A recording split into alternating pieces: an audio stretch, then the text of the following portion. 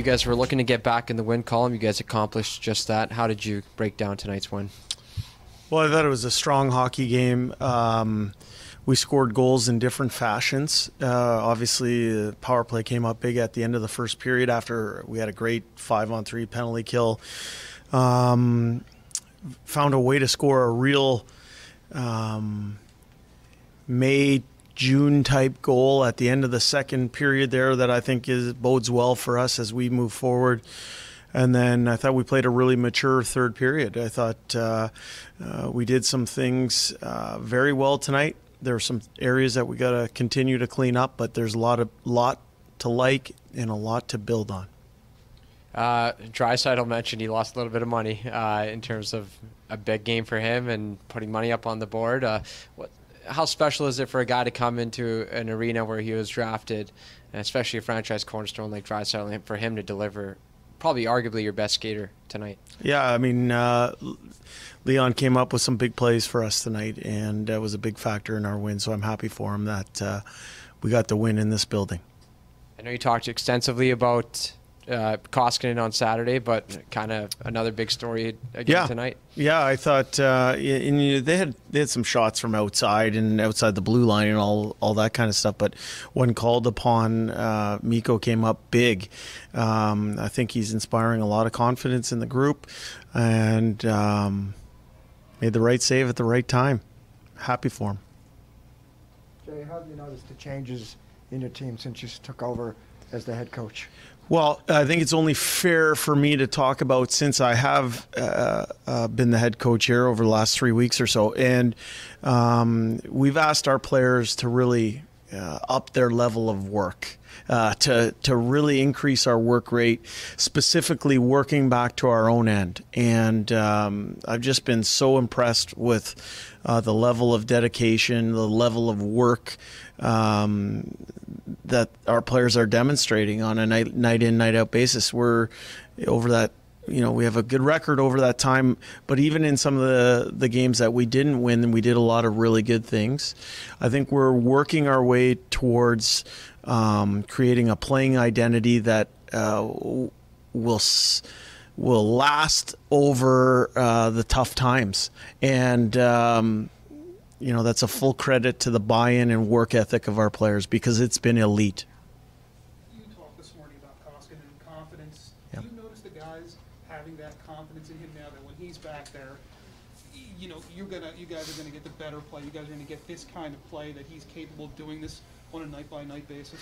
Well, I would say that I think our players and the coaching staff and the people in our room all have confidence in all of our goaltenders. Number one. And then the second thing I would say is that Mikko's been playing very well for a long period of time here. It's not just over the last few weeks. Before the break, he had put up some good numbers, and through no fault of his own, he ended up on COVID protocols.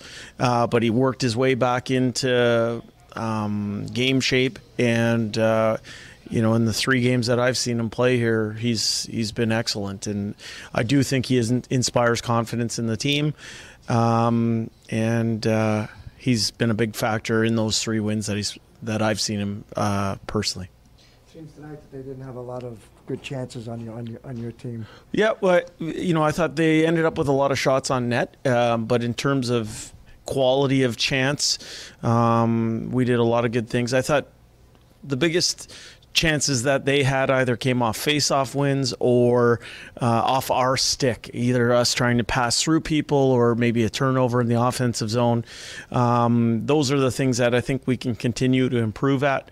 But when you win a game 3-0 on the road in a tough building, I think it's a total team effort. So our players should be proud that everybody contributed to a full 60 minutes. You mentioned the Yamamoto goal. Is it nice to see him A, back in the lineup, and B, being able to make that kind of play in that situation? Yeah, he's a important piece of our team. Not having him in Carolina, that hurt us. But we had some good people come in and rise to the occasion when he wasn't in the lineup.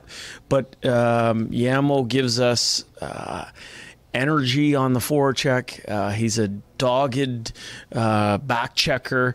We're just relentless on the back check. I think he's underrated physical.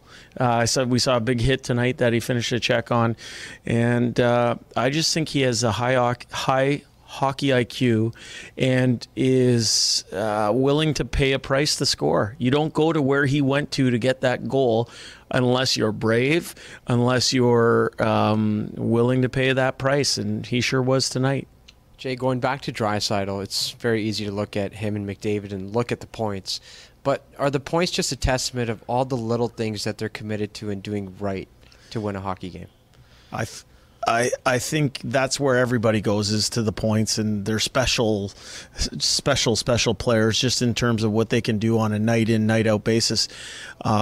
What the coaching staff and their teammates get to see is how they conduct themselves behind the scenes, not in the public view. And what I see is two professionals that are dedicated to their sport. They're driven to win, and they're leading the way here in terms of the details required for us to win hockey games. So I'm thankful they're on our team. Thank you.